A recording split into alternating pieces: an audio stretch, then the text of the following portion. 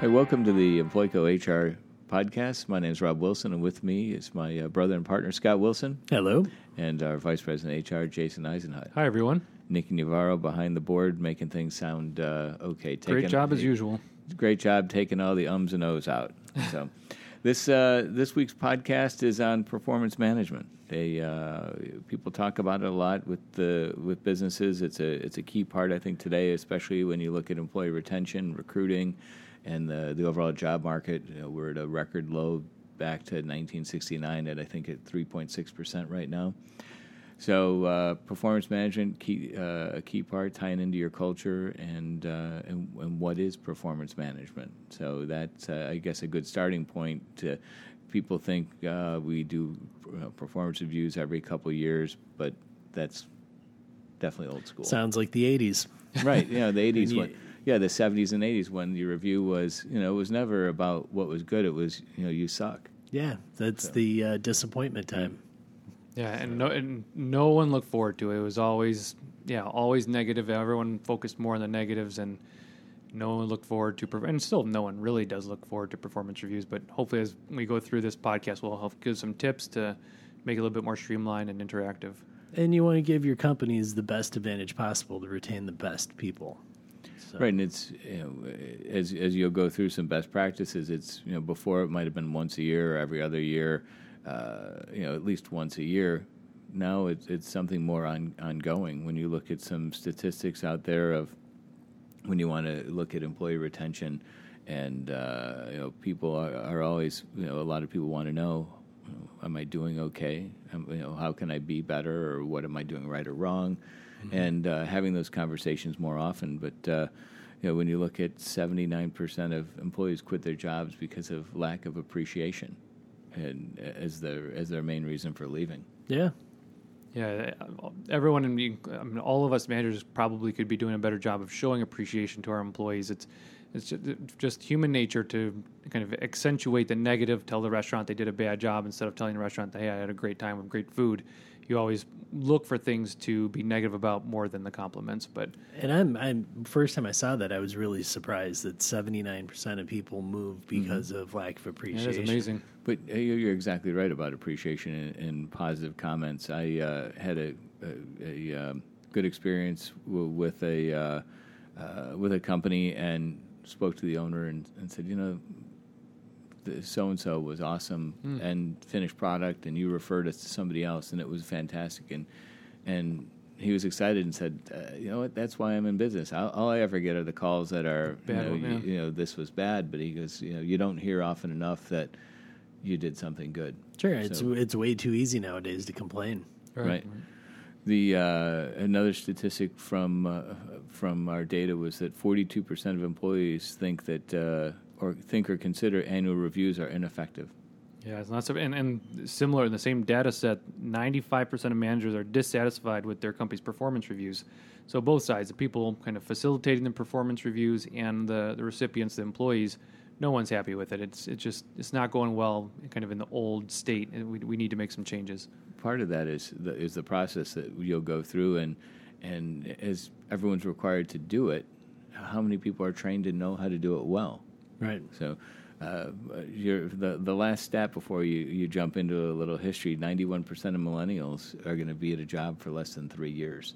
So anything that if you can help develop that generation with performance reviews and company culture, and have them stay. So much goes into recruiting, so much goes into the training, and then to start that process over in 3 years, it gets expensive. You lose something every time. Right. So and with the millennials, we did cover it in a prior podcast that I think is in our library of podcasts, is under the employee engagement, where we are our own company. We've implemented an actual bonus for people that stay 1 year, 3 years, 5 years, instead of just starting out at 5 years. 10, right? Yeah, right. Way to capture millennials and get them more engaged before the typical 5-year mark. Right. Yeah.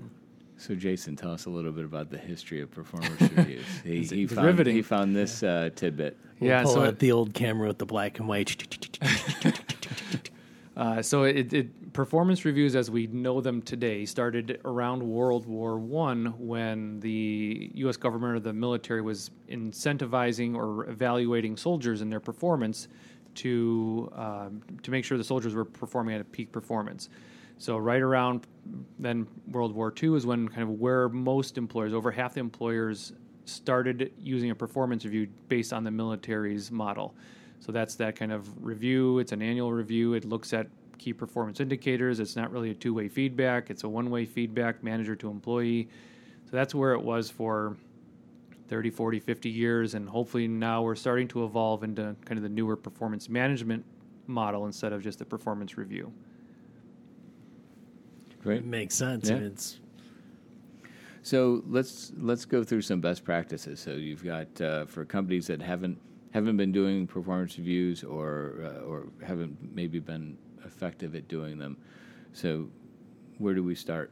Yeah, so the not so scary part is you just try and build in frequent conversations with your employees. It doesn't have to be formal. It could just be, hey, can we talk for a few minutes? Maybe give the employee a heads up, like, hey, can we talk for 15 minutes in the conference room about some of your projects that you're working on, responsibilities. But to start, I think it's a great idea to outline some of the goals and expectations.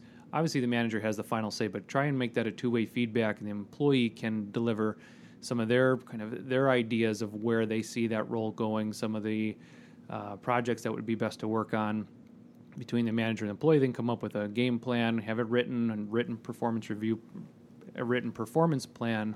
Then that's kind of the goals that the manager employee can periodically, once a month at least, maybe more frequently, bi-weekly, to talk about the employee's performance, where they see things are going, any obstacles, where do they see some good potential and process improvements. So that's kind of that nice two-way feedback. Make it informal, make it formal, kind of a mixture of both. So as I'm raising my hand for a question, so from that standpoint, I'm just asking out of my own curiosity, when you do lay that out, do you say to the employees ahead of time, well, this will be part of your year-long, throughout the year review, and kind of verbalize it? Is it better to do that, or just let it kind of I think once it's ingrained in the culture, people understand it, but maybe to start, I think it's a great idea that, hey, these will be informal conversations. We're just going to be kind of talking about where your performance is, some of the goals, some of the projects you're working on, some of the things you're doing well. Always, it's a great idea to compliment and celebrate the successes whenever you can. Mm-hmm. And then at the end of the year, we'll kind of consolidate all of the different kind of reviews and discussions we've had throughout the year. And then we'll also incorporate some other people's reviews and feedback into like maybe some vendors that we work with, some coworkers, other departments, and then get feedback. And that's kind of what we'll build towards the kind of the annual consolidated review.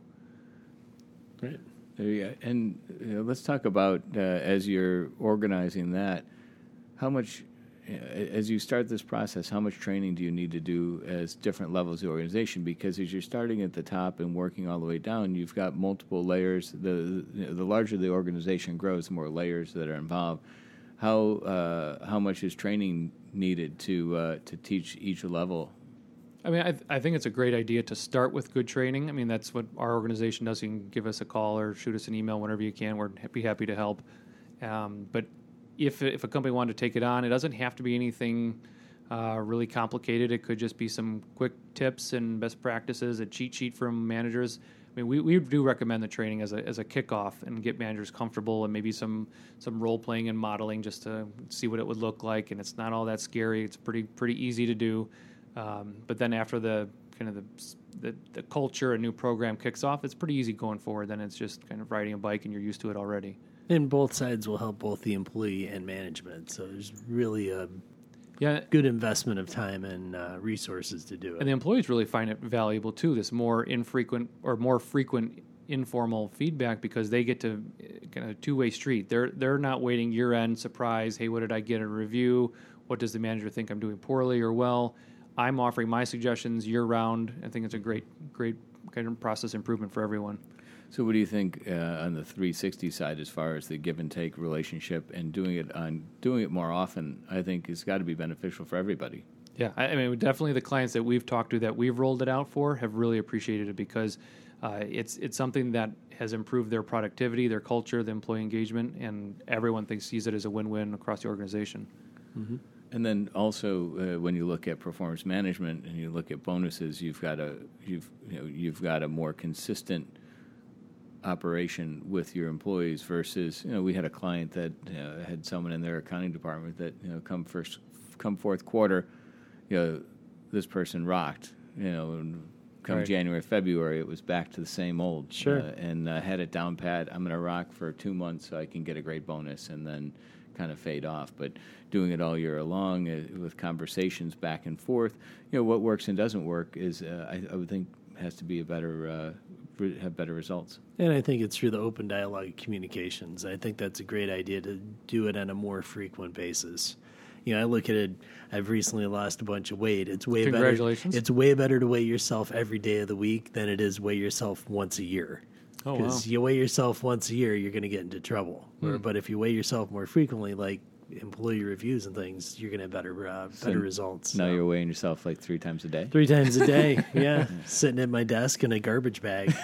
Got the heat up to 99 degrees. And yeah, so lots of water. That's why he's on the radio. That's right. Trying to get that TV body. So, but yeah, although the communication is great, though. I mean, I think that's a fantastic idea, and the training sessions that you put together are amazing, Jason. Yeah, we've helped a few clients roll this out to their organization. We start, obviously, with the key decision makers. Do you want to roll out company-wide goals to have managers build off of those goals to make sure where everyone's kind of rowing the same direction? What do you want the training to look like? How frequently do you want managers to meet with their employees?